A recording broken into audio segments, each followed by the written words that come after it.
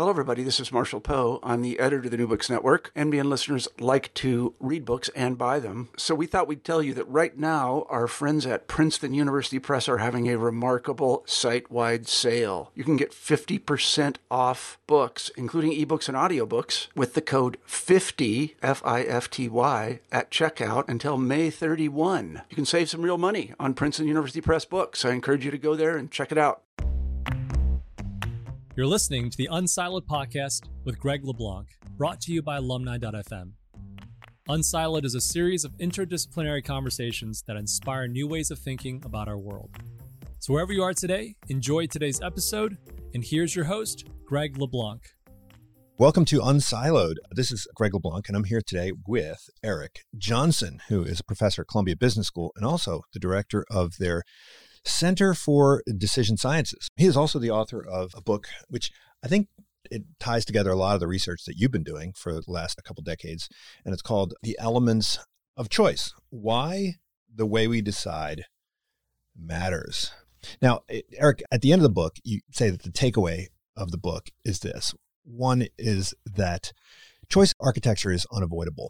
So a lot of people might think, well, I don't want to influence people's choices. I want to be ethical and I want to let them decide. Well, you argue that that's impossible. No matter what you do, you're going to have an influence on how people decide because of the way in which you present the options. So it's unavoidable. And if it's unavoidable, then that means that you do have to think ethically to some degree about how you present choices, whether you are a government or a company, or even as an individual, perhaps interacting with your spouse, and you have an example of that. There's no way that you can get around this. And you say you're not interested in the philosophical side of free will and so forth, but I think you come down with a nuanced position, which is that, yeah, of course, people are ultimately making choices, but they're going to be influenced by all sorts of things, whether consciously or subconsciously. We have schools of physical architecture. You make the analogy between physical architecture and choice architecture, which I want to get into. But we have entire schools of architecture that are separate from business, that are separate from arts and sciences, separate from law and so forth. Do we need to have an entire school of choice architecture? I'm going to be a little bit more modest and say it's good to have a good book that's a guide to choice architecture. That's a start. And I do teach a course on choice architecture when schedules permit it. But since we're all choice architects and we all can influence how we pose problems to people, I think we all should be aware of it. Now, whether you need a school for that, not everyone who makes a nice design of a living room has to have a degree in architecture, but being aware of the principles is pretty damn useful. And so I would say that it's really useful no matter what. We're all presenting choices to people. So let me give you like one real simple example. You always have an order in which you present options. Right? There's no ways. You couldn't say, oh, here's a menu and put everything at once. There has to be a first dish, a second dish, a third dish. Now, it turns out the trick is there are good and bad ways of doing that if you want someone to pick a certain option. It's going to depend a little bit upon the details, but there is a good or bad way. Example that I had a lot of fun with reading the book is in ice dancing, that stuff that they show on Saturday afternoons, counter programming against like the NFL. Or, for example, the Eurovision Song Contest. It turns out it's really much better in those situations to be last, which is counterintuitive, right? You would think first is always better, and that's sort of what I thought before I started reading the literature. But the reason is, notice, you don't have control, right? There's the song from Azerbaijan, the song from France, the song from the Netherlands. By the time you get to the end, you've forgotten a lot of them. So in that case where there's a sequential order and you have no control, it turns out it's best to be last. Now, there's no neutral order. Someone's going to be last. So you have to have some way of being aware of that. And if you are trying to encourage the group from Moldova, you'd want them to be last. There's clearly an effect. And being ignorant is really no excuse. Yeah, I tell my students when they sign up for job interviews, they should pay careful attention to what slot they go into. But of course, there's more context to that. You talk about how if it's a short list, then it's going to differ from whether there's a long list. It depends on whether or not you have a sequential presentation versus a simultaneous presentation. And I was thinking about this last night. I was at a restaurant. It was one of these Michelin restaurants. And the dinner menu, there were basically three options. But the wine menu, there must have been like 5,000 options. And of course, I was thinking about your book when I was at this restaurant. And you mentioned that there's this thing called menu science that all of the restaurateurs are exposed to. And it turns out to be mostly bunk. So part of what I found interesting about the book is that our folk psychology about what matters, to the extent that people think about it, does not always line up with what the academic research suggests. Or our intuitions are pretty bad too. I would have always said being first is last. Then I think the key is our principles. And principles aren't going to be new to anyone who studies psychology, but we're pretty limited in the amount of information we can contend with at any one point in time. So if it's on a paper menu, the stuff up top will get more attention, and then I'll stop. I won't read the entire menu. So I suspect the wines your restaurateur wanted you to order are fairly early on each category, because you get to stop. But let's take the same thing. Imagine that was an oral menu where the wines are being repeated to you.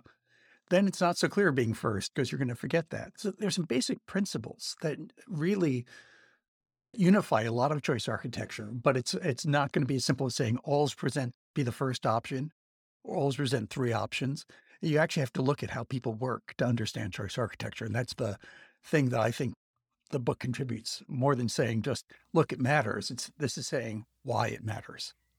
You talk about a lot of overlaps with a lot of other disciplines. One area that you didn't highlight, but which I was thinking of when I was reading that section, was agenda control in politics. In politics, if you have, from Arrow's impossibility theorem, right, if you have a couple different options and you're going to be doing like majority voting, then it depends on lead-in votes. If you have a playoff competition, like the order in which you play your opponents is going to ultimately influence the outcome. And so you talk about with the sequential list in your brain, you view it as a series of playoffs. You get the first thing in your brain, and then the second thing comes along, and you're like, okay, is the second thing better than the first thing? And it's like agenda control, but the legislature is the brain of the decision maker, right?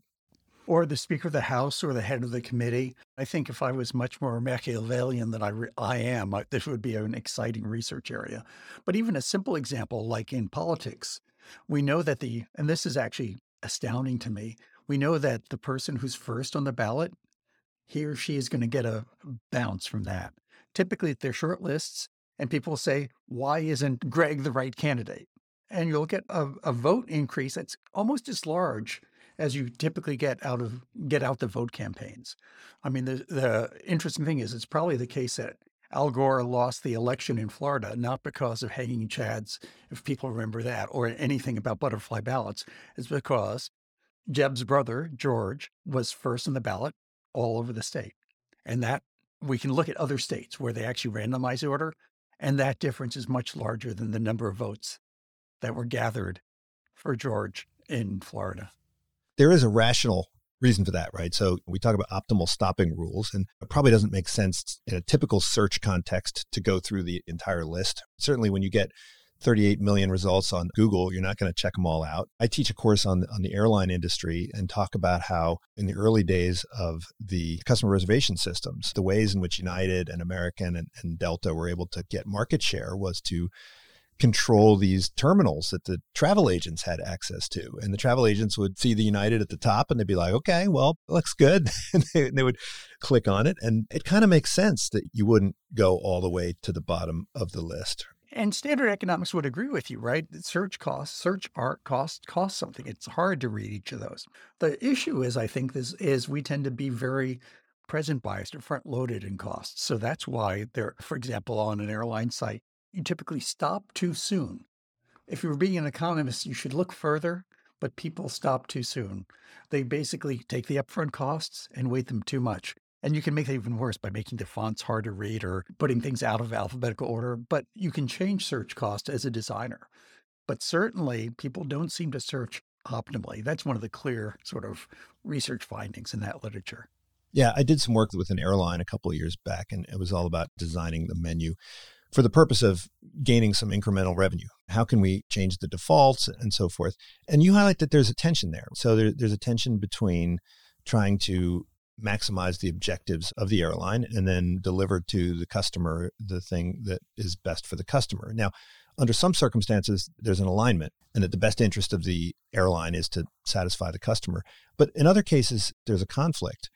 But you highlight some situations where neither objective is being served. And you talk about your work with this large automotive company, right? Where they had a default, but the default was always like the lowest priced option. And this seems like it's not good for anybody. Or for instance, when I was selecting a primary care physician with my healthcare provider a couple of years ago, it was listed in alphabetical order. And I guess they thought, well, we don't want to decide, so we're just going to let the alphabet decide. And there was no way I was going to get past B. You have so many like locksmiths named like AAA locksmith.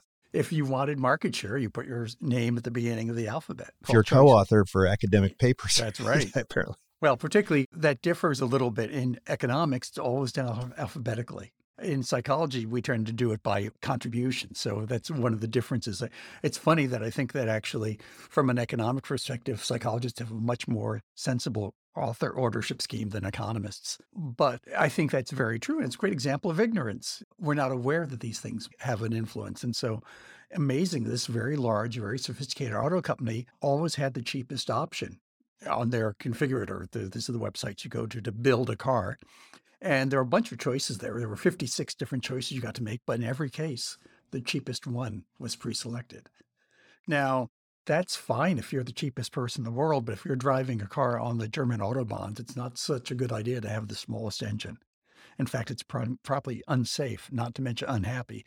So they were basically influencing people's choices that not only hurt their customers, because their customers didn't want those options, but them, because they were selling cars that were lower in price than they wanted to. So it was a lose-lose situation by ignoring choice architecture. One more quick example. I was doing some work with the Department of Education designing school choice. And there were places that alphabetized school lists. Now, if you wanted to, you probably would alphabetize the list, particularly if it was online, with something like quality or distance from home. But I don't think you really were looking for schools that begin with A. Yeah.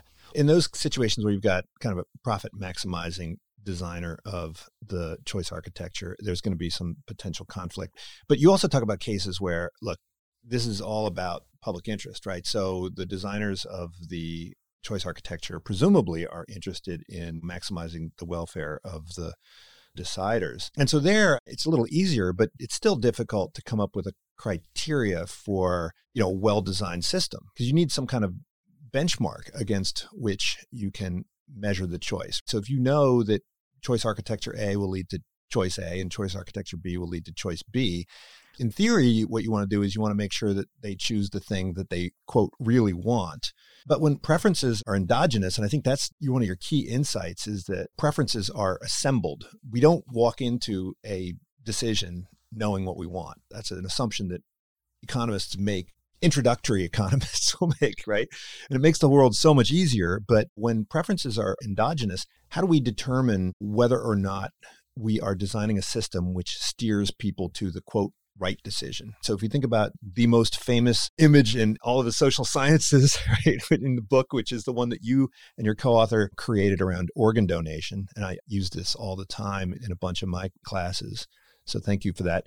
How do we know what people really want? Do they really want to donate their organs, or do they really want to hold on to them? Like, how do we know whether the Austrian system is the right one or the German one is the right one?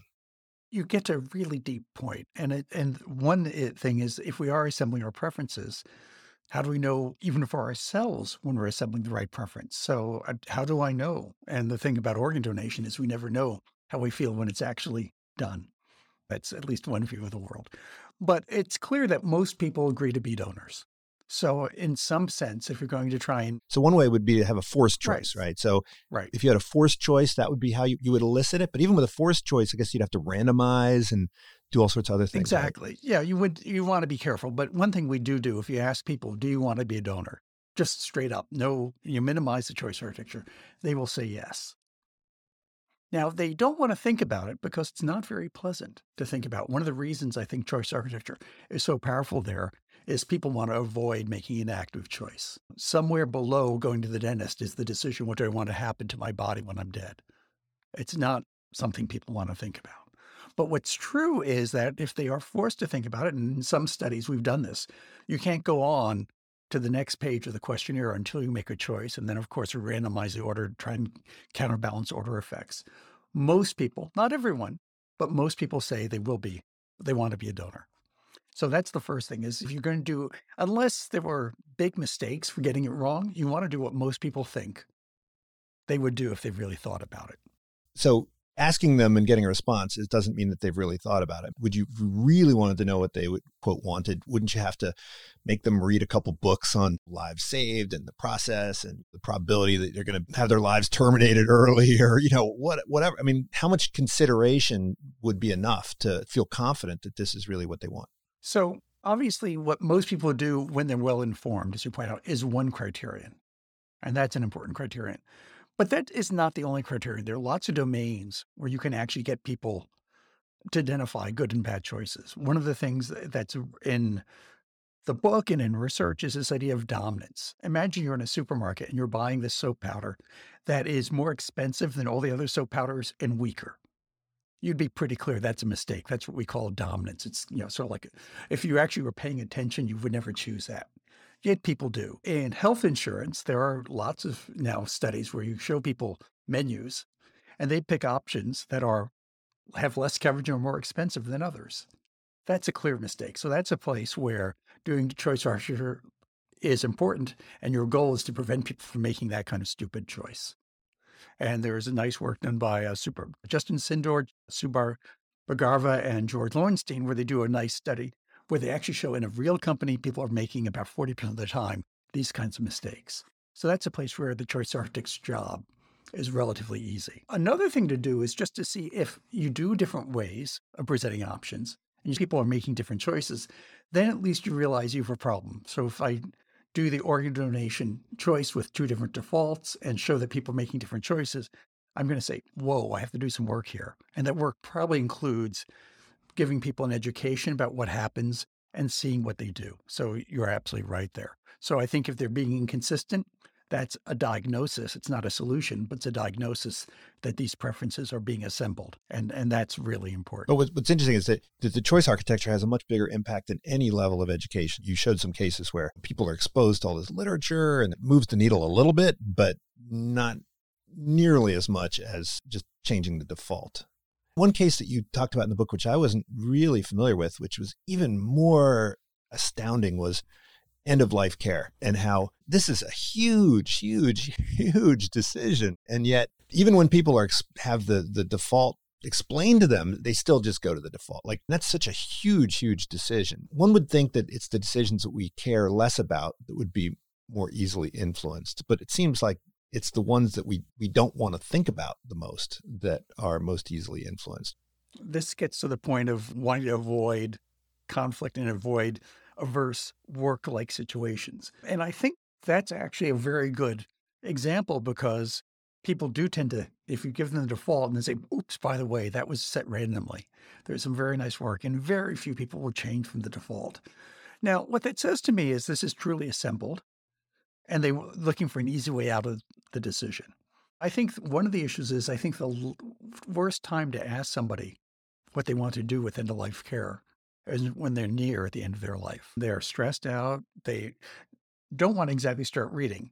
But if you think about trying to help people have advanced directives that are done when they're healthy, when they actually do have some education, when you can actually see them. Another thing to look at, like the organ donation case, is what do most people do? So there are people who actually change their mind in certain situations, and they decide to go from one default to the other. They say, no, I don't want the life-preserving care. I want to essentially do comfort care. I want to switch. I think those switches are informative. But it's not going to be as simple as an economist would say it is, where I know absolutely what the right answer is for everybody. But you certainly have hints of what's better. And again, going back to the notion of dominance, the fact that you're making a mistake, that this is clearly a bad choice, helps out in some situations. But you're right, it's going to be a little bit more difficult. Luckily, for many decisions that have economic implications, you can look at the math. And other decisions that have moral and life satisfaction, I think then you really have to have people to think hard about things they might not want to think hard about. Well, you mentioned there are 3 reasons why defaults have such a big impact. One is about ease, or just greasing the wheels of decision making, which is a big part of the book. Second thing is endorsement. And here, I guess it depends on who is architecting the choice, right? So if it's a doctor who says, well, surgery is what most people do, but hey, we've got this other option, the person doing it, presumably. And then the third is endowment, which is sort of like, you've got it. So you don't really want to, you have to think hard about whether or not you should switch. So to get to this endorsement point, is it important for the decision architect to, I guess, get the trust? If we go to Netflix and Netflix presents us with a menu, if we're suspicious of Netflix, if we think Netflix is just trying to get us addicted or something like that, does that kind of make the defaults less effective? How important is trust in helping us to navigate these paths? So I think this is a neglected part of firms when they think about choice architecture. One stage is I don't think it makes a difference, so I don't want to influence people. Now, a second one is that I think it influences people and want to do it in a way that makes me better off. And that's actually short-term, perhaps increases profitability. A well-known ex-US president made the default on their website that all gifts became weekly donations. Yeah. I remember that. I saw that. We're actually analyzing that data now. It turns out, of course, the FEC, Federal Election Commission, has that data. So we actually have 6 million records of people who've been exposed to the default. Now, I think the thing that's clearly short-term gets you donations, and maybe you only care about the 6 weeks before the election. But at the same time, I think there's an increase in suspicion, even among donors. And a number of them, something like about 10 or 12%, ask for their money back. So that's essentially trust that's been burned for a short-term gain. And this is not the only thing that marketers have ever done that increases short-term profits at a longer-term cost. But I think it's a great example. And there's other examples of these nefarious defaults, like a credit card will sign you up for a discounted rate, and then you get trapped with this much higher rate that you're unaware of. I think that's a great example, too, of this notion of present bias, that we look at the immediate consequences and not the longer term consequences. And that's true in lots of psychology, but particularly choice architecture. It's even hard, by the way, when I've looked at cable to find out even how much it costs at the end of the 12-month period. They don't tell you. Well, you talked about this one scenario where you and a colleague tried to change the privacy settings. I think was it on one of these companies, and it was so complicated and difficult that you just gave up. Yeah, putting up barriers. The term I think that people often use now is sludge. A nudge is one thing. Sludge is when you try and raise barriers to keep people from doing things that are in their best interest. And that one I loved because it was a telephone company, and they asked for my phone number twice. Now, if there's one thing a telephone company knows about me, after they have my name and address, they probably know the telephone number. And so this was actually quite fun because it was on NPR, was a reporter. And so I think they found out that this is not always a good long-term way of building trust with customers. One thing that's new in the last couple of decades is the availability of online interactions, which generates massive amounts of data. It's also super easy to run A/B tests and so forth. But this idea of choice architecture, it's been with us forever. You quote Winston Churchill, who said that we shape the buildings and the buildings shape us. And I didn't know this story about Parliament. And when he rebuilt Parliament, he rebuilt it in the old way because he thought that the design of the building influenced the functioning of democracy. I'm wondering if you could do some kind of empirical analysis on the design of various parliaments around the world and whether that has some predictive value on how the government's run. So one of the fun things about writing a book is you get to dive deeply into things that you might not do otherwise. And the Churchill case, he was convinced that there were two sides to the House of Commons, and that was important for essentially why, for the most part, Britain has been dominated by two parties. Because instead of like in the US where you have a semicircle, you can look at people behind you and to the side. There, you look directly at the opposition. And so you weren't as concerned with what was going on with the backbenchers. Literally, the people behind you are called the backbenchers, but rather staring in the face of the gauntlet of the opposition. So what's really interesting about that is he thought that architecture changed behavior. It's clear that the way we design buildings changes the way we behave. It changes who we interact with. And the same thing is obviously true with choices. Yeah. And you have an example in there from an airport and kind of how you can funnel people into different exits and so forth. I actually remember hearing a talk by someone who was a chief strategy officer for an art museum.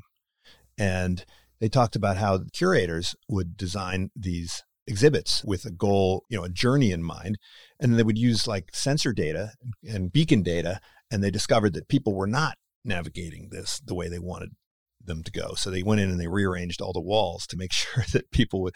So you talk about slotting allowances, right? And I in my strategy class, I do a case on the cereal industry, and we talk about how important it is that you get the end caps. And people in retail, they understand this. They know that if you put stuff at eye level, you're going to sell more stuff. And if you put it on the end of the aisle, you sell more stuff.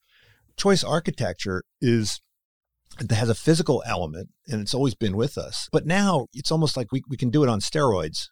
Running trials and running experiments in the physical environment is much more difficult. I don't know, you just do these little experiments in the lab or go to one store, but the robustness of these experiments were really weak compared to what you can do now. So that's right. In fact, there's a special name, I think, for the environments that you can construct online because there's so much more you can do. I call them choice engines because actually you're going to some place to make a choice, and they're going to help you, whether it's in your own best interest or not, to make a choice. A common example that is more recent, but I like a lot, is every time I go to a web page, it's relatively new, I'm given a choice about what I want to do about cookies. And I'm absolutely convinced that that's going to influence what I do. For example, I'm given the choice often, do you want to set the current setting with a bright red button, or do you want to do something else with a fading gray background and a fading gray text on a gray background? And then when I do something else, it then gives me 4 choices. Now, that is not an accident. The consulting company that has developed that has really carefully designed that to make sure that people accept the standard cookie setting. And the other thing, which I think is quite relevant, has to do with timing. So notice I have to do that every time I go to a website. I want to go book a flight. I want to go or order a sweater. I don't want to make a cookie choice then. So I'm under pressure to get through then. Now, if another time someone said, here's what cookies do, what do you want to do on most websites? And that is the default. Now, that would be a much better way of asking me for my preferences to the extent that they exist for cookies. Well, you talk about how a well-designed choice architecture is like a conversation. So there's a back and forth where the environment or the designer of the environment is helping to understand you better through your choices. And so this gets to that distinction between like a mass default and a more heterogeneous or customized default. In my machine learning course, I spent a lot of time talking about dynamic pricing and how you want to give different prices to different folks. But you talk about how you want to give a different menu to different folks. Now, in order to do this, you have to know something about the customer. So you have to have presumably some understanding of their history. And for instance, United Airlines, they want me to use their app. They don't want me to go to Kayak or whatever. And if I go to the United Airlines app, they'll default to ranking the flights based on what they think is best. And I used to be very suspicious. I'm like, they're just pushing me into the most expensive flight. But then over time, I kind of realized, yeah, they're kind of giving me more or less what I'm going to pick, right? They're going to give me the thing that is most direct. It doesn't leave at 6 a.m. And so they've learned about me over time by driving me to the app and getting me to engage the app. That's how they help figure it out. Is a good engine one that not only predicts what I'm going to do, but gets me to provide them with the information that enables them to predict what I'm going to want? Well, they'll observe that anyway. They'll see what flights you choose, and they have to decide how much they're going to try and learn about you. But it turns out, and this is something that was an education for me, you don't have to use machine learning to learn about your customers. 2 very quick examples. My favorite, though, is in retirement plans. The default is called essentially a plan that's appropriate for your age or retirement age, target date funds is what they're called. And they ask one question, how old are you? And they say, okay, that means he'll be 65 in 2050. So we're going to give him a fund that is optimal for people who retire at 2050. Now, all they need to do that and really improve my choices is ask me my age. Now, if I didn't do that, I would probably put you in a fund that's some percentage stocks, some percentage bonds. And the fact is that most people don't change that. So it literally is doing better for me with one question. So the cold start problem is overcome. You can get a lot of insight with, in fact, they probably don't even have to ask you your age because they probably have your birth date when you sign up for the account. But just in case, right. Yeah. Spotify, what they do is when you sign up for a new account with Spotify, they show you like these music bubbles, and and you're like, well, which do you like better? You like Jay-Z or jazz or whatever? And then with just a few, it's basically like a decision tree. So I've always been surprised at how infrequently vendors will use simple decision trees to just narrow down your preferences. I was speaking earlier I think I was speaking to Peter Ubel about this, right? When I'm buying just a dishwasher, you go to Home Depot and you've got like a gazillion options. How hard would it be just to say, okay, well, what are you trying to do here? Like, how many dishes are you going to wash? It seems like there are a couple, for someone who teaches data science, that there are like a couple features that'll immediately reduce the entropy. Or think about, you mentioned these COVID assessments. I was always surprised that there weren't these COVID vulnerability assessment engines available to the general public relatively early on in the pandemic, because we knew enough by March of 2020 to know that if you're 12 years old, you're in less danger than if you're 82 years old. Like with 2 or 3 questions, we could probably dramatically narrow the confidence interval of your vulnerability. Why don't we see more of this thing? So part of it, of course, is that if you don't believe choice architecture is going to make a difference, you're unaware that you can customize. And actually, the other thing is, of course, people think we need to have very fancy machine learning systems. And as you point out, often the first 2 or 3 nodes are going to get you 90% of the way there. Our friends at the German car company, we said, oh, wow, there's a lot of heterogeneity here. We can do a fancy system to recommend a system. They said, no, I think instead of that, we can just ask people. So are you looking for a sports car? So as soon as you say that, we know something about the engine size. We know something about that you want a stick shift, not an automatic. You probably want leather. We may even know something about the color of the car. But just identifying what kind of customer you are with one question did a lot for them. And then they just said, once you did that, we changed the defaults. It's the best for that person. Someone who's looking for a family car would get different defaults than somebody who would get a sports car. Yeah, what kind of drives me crazy sometimes is when you get these menus where like, for instance, they ask you what country you live in and the default is Afghanistan. It's always Afghanistan. I mean, how hard is it just to put the U.S. at the top? I know that maybe that sounds a little imperialistic. Realistically, most of the people are not from. Well, let's say if you lived in Zambia. It's particularly annoying if Afghanistan is up first. But U.S. is way at the bottom, and you got to go all the way down. Or you talk about the very end is Zimbabwe, and I mean it's not U.S. specific. It's just as simple as giving customers what is the easiest response when it's right for them. And I suspect with a little bit of IP addressing, you can get that right more often than not. Right. Well, now another thing you talk about in the book is this idea of paradox of choice. And I interviewed Barry Schwartz a while ago, about a year ago or so, and I think more and more people are aware of this idea of the paradox of choice. And the simple takeaway is that the fewer the options, the easier it is to make decisions. And therefore, the more likely it is that you're going to wind up making the decision that you like. And this from, Sheena Iyengar's work and so forth. And you point out that, well, they don't really say that. That's the common interpretation. But really, there's more of like a sweet spot for the number of choices. So how do we figure out what the sweet spot is? It's a really interesting question because I run into students who say, so what's the right number of choices? 3, 5% of people? And I'd say that's a little bit like asking, what's the right number of engines for an airplane? Well, you have to tell me a little bit more about the airplane, what it's supposed to do. It's not 2, it's not 4, and who knows? You have to tell me more. So what is what you'd want to know? Well, one thing you really want to know that's neglected is how much do I know about the person? So if I knew Greg was a chocolate fiend who loved dark chocolate, I can present you with a very narrow set of options. But if I don't know that about you, I'm going to have to include more variety there. Maybe you like milk chocolates. Maybe you don't like chocolate at all. So I'm going to have to increase the number of options I present there. So I think it really depends a lot about how much I know about you and how much the options vary. I mean, if they're all identical, anyone will do. School choice is a great example of this. In the U.S., in New York, we present people with 769 options. They range the gamut from essentially a VOTEC school for learning how to repair cars, important institution, to essentially some of the most competitive high schools in the country. And for the average student, they're not going to consider both.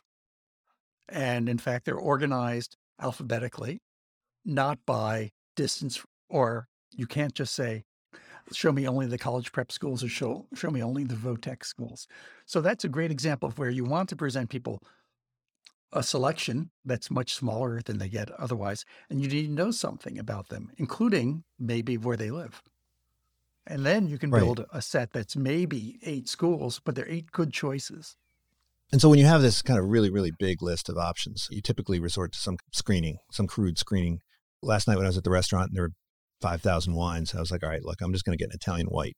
And as soon as I decided that, then it was like, okay, there was only like 8 wines there. So it made my life a whole lot easier. Now, I might not have been picking the optimal wine, but certainly it was easier once I did that. And I know that employers will do that. They'll just say, okay, I've got 10,000 applicants. So, all right, no college degree, boom. That gets rid of 3/4 of people. Excellent. Woo, my job is so much easier now. But that means that they're necessarily going to be there's going to be some false negatives there where there's going to be people that they miss. How do we overcome those? I mean, there's ways in which intelligent kind of choice engines can do some of the work to make the choice easier, but give us a better menu. So I think there's a large number of situations in which screening is useful, but there's times when it really hurts and condemns you. Let's think, for example, about credit cards.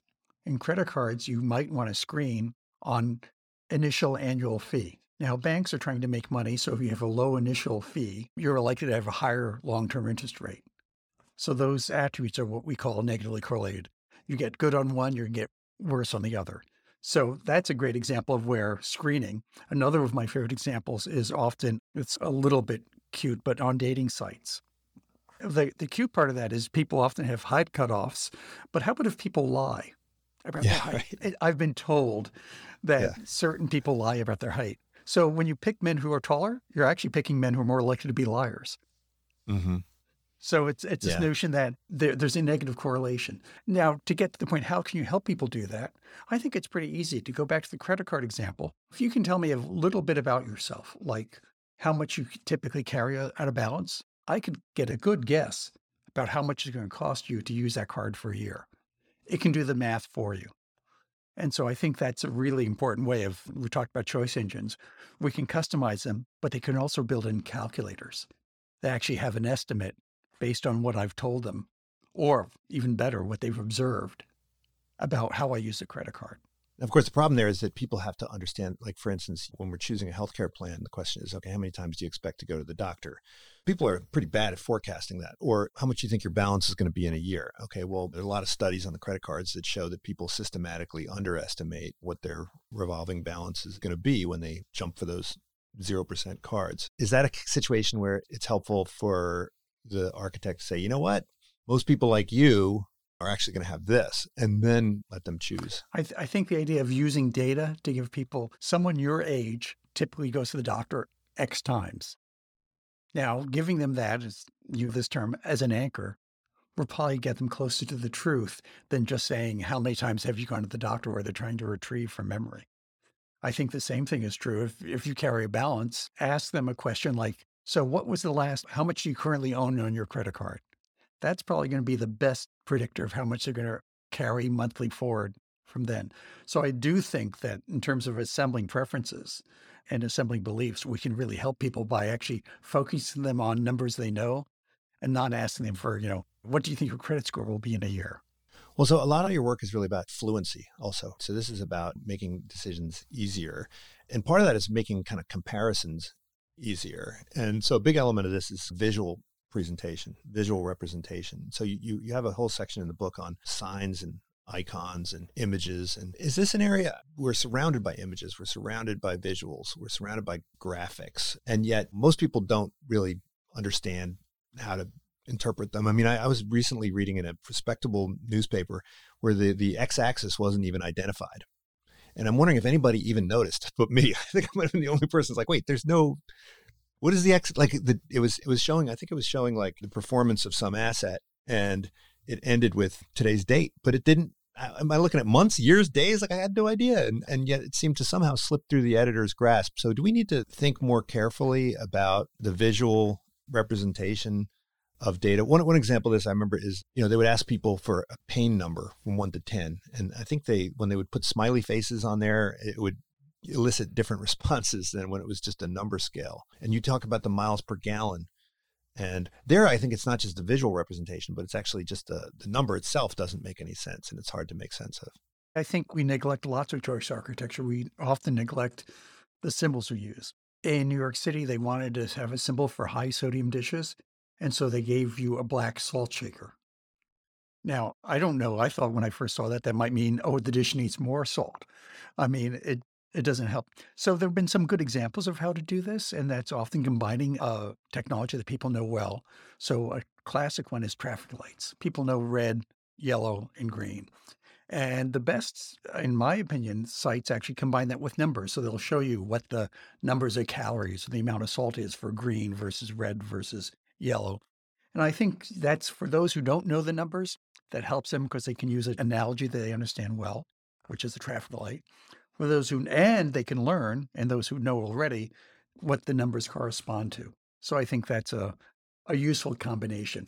This is an area that's incredibly important, and it's amazing how little effort has been put into that development of that. Basically, it's a committee sits around and says, oh, what do I think I'd like? That's obviously an area that needs lots of research.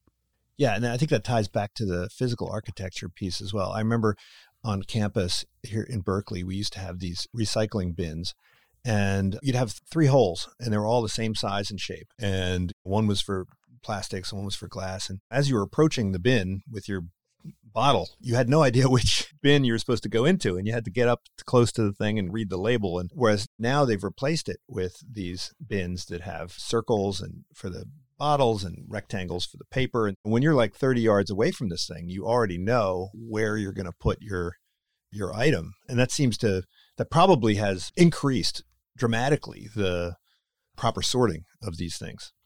I'm talking to you from our lovely new business school building at Columbia Business School, and we made exactly the same mistake. I stand there and go, where does the water bottle go? And part of the problem is nobody thinks from the perspective of the user. The architect said, oh, this is lovely. It doesn't really clash. Unfortunately, it also isn't very functional.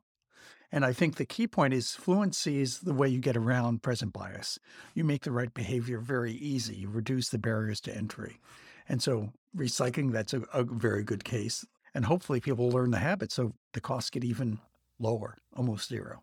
I've been teaching over the last 10 years or so. I've been occasionally teaching courses and programs on design thinking. And this is something that a lot of business schools have adopted. They've copied it from engineering schools. And I think it was originally I remember 20 years ago, it was like human factors was what they called it in the engineering school. But when I was teaching this, I realized that what I was basically just teaching behavioral economics. I was teaching the science of observation and rationality and decision-making and so forth. Do you think that going back to the curricular design and where this stuff needs to be, and it seems like choice architecture needs to be in every class, is design thinking an area that is like doing choice architecture without even realizing it or without calling it that? What are the overlaps there between those two fields? I've thought about it a lot. And one place I got the opportunity is I was in Washington working for the Consumer Financial Protection Bureau. And we'd sit and think about form design. And the designers were great. They would produce very lovely forms. But what they weren't aware of is they were trying to maximize fluency only. They were trying to say, what makes people like this form? And they weren't concerned with what is the option people are going to choose as a result of that. So they cared less about what the order of options were. They cared less about a default. A default from a design perspective is good because it makes the choice easier, more fluid, but it might be the wrong default. So I think what you're calling behavioral economics, what choice architecture brings to the party, is a real concern, not just with feeling about the decision, but how good the decision itself is. I think that's the key contribution, because you can feel really good about forms that are making you do very bad things. Now, to what extent do you think we need to regulate choice architecture? FTC is concerned about deception. And so if you deceive somebody, well, clearly that's something we need to regulate. Failure to disclose. Okay, that's something else that I think there's an obvious case for that. But should we be thinking about if someone designs something, they give people all the options. Somewhere in there, they tell you what the consequence of all the options are, but it's designed in such a way that steers people towards something that is welfare reducing for them. Because it's clear that just plain disclosure is not enough. Do we need to think about regulating it, or do we need to think about just educating people to be more sophisticated consumers? I know for me, I've had enough of these classes that anytime I get an offer in the mail, I'm like, all right, I'm hyper conscious of the subliminal manipulation, but we can't expect everybody to be vigilant in that way. Education helps, but it can't be the entire solution, and it's very expensive, not just in the kinds of places that you and I teach, but even in grammar school. If you're teaching about choice architecture, which I think you should, you're doing less on other subjects. So there's always, is education the most effective way of doing things? At the same time, I think the notion of defaults is a really simple thing to teach. And in fact, most people, if you ask them, were they influenced by the default, they say, maybe I wasn't, maybe someone else would. So to your point about even warning people, disclosure is not necessarily going to do it. So I think it's really important. One place, go back to the cookie example. One of the things that goes on there, they've made one option a lot harder to choose than another. That is, if I want to choose all cookies, I just press one red button. If I want to customize cookie, I have to find the button. It's harder. And then I have to read a bunch of text about functional cookies and so on and so on. Another option is you could just say, I want cookies, I don't want cookies. Make the costs symmetric. In computer science, they sometimes call this phenomena dark patterns, where it's very easy to go down the wrong path. And they talk about essentially symmetry. When I call up to subscribe for a new, let's put it this way. When I'm on the website, I click and I get the newspaper. When I want to cancel it at the end of the 99-cent fee, I have to call them and I'm on hold. That's an asymmetry. The costs are much greater getting out than getting in. In fact, computer science is a cute name for this, which is sometimes called the Roach Hotel from the old commercials. The roaches check in and they never leave. Well, the customers check in and never leave. You have to either be from the East Coast or above a certain age to get that reference, because most of my students look at me blankly when I talk about the Roach Motel. I understand. But the interesting thing is, as soon as you explain what a Roach Hotel is, essentially a glue trap. And that's really the idea. So maybe you can't regulate exactly what font things should be in, but the notion that the effort for the two options should be equal, you can do an A/B test. You can see if that's true. Mm-hmm. Well, are there certain industries and sectors where maybe maybe certain regulated industries where there ought to be greater scrutiny? If you're going to introduce a new drug, then you got to go through FDA approval and you got to do clinical trials and so forth. But if you're going to introduce like a new EMR, you don't have to do any of that. And you talk about one particularly nefarious case in the book where there's an EMR that was basically available for free to small doctors, which included all sorts of advertising, right? And so they would say, hey, be sure to ask about pain and be sure to see if they want to take some of these highly addictive drugs that'll land them on the street in a few years. There, it seems like the costs are so high that maybe there ought to be more supervision or at least potential liability. Or certainly, you talk about the Consumer Financial Protection Bureau. There are certain potentially toxic products, loan products that could devastate people's financial health. Are there certain domains maybe where, I don't know, there ought to be greater scrutiny or at least people have to be held to a higher standard legally? Let me step back just for a second and say that people are going to do evil. It's not just choice architecture. They have lots of other ways of doing evil, including lying, misrepresenting. The problem is not just about choice architecture. But lying and representing, we've got that covered. There's fraud, there's tort law, there's regulation, there's all sorts of stuff. So a very interesting question, which I don't have an answer to, is should choice architecture ever be used, for example, for damages? Can you sue for bad choice architecture? And there are some cases, actually. Cass Sunstein was talking about the Northwestern University pension plan was being sued because they were presenting options to faculty, those allegedly smart people, badly. That is going to be in the courts a while, but that's an example. So there are legal remedies that you could think about. But I also think they're fairly simple common sense things, and they're not going to be. The problem is bureaucrats are likely to say things like you have to have an 11-point font, et cetera, et cetera. And I think just principles like you should make it as easy to opt in as to opt out would go part of the way. I think you have to regulate the cost to the customer as opposed to the actual engineering of the disclosure. Because we know with disclosures, you end up with more text, not less. You end up with onion skin paper that's impossible to read. There's just lots of reasons that regulating the means as opposed to the ends, I think, is difficult. You talk about how a good choice engine is like a conversation between the provider and the user.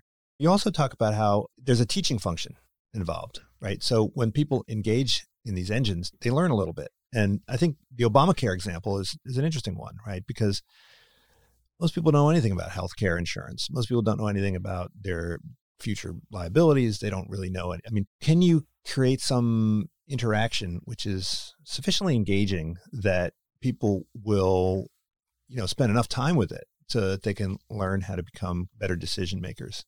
Is this something we can aspire to? Is this sort of an element of good design? Should we be thinking about the educational impact of good choice architecture?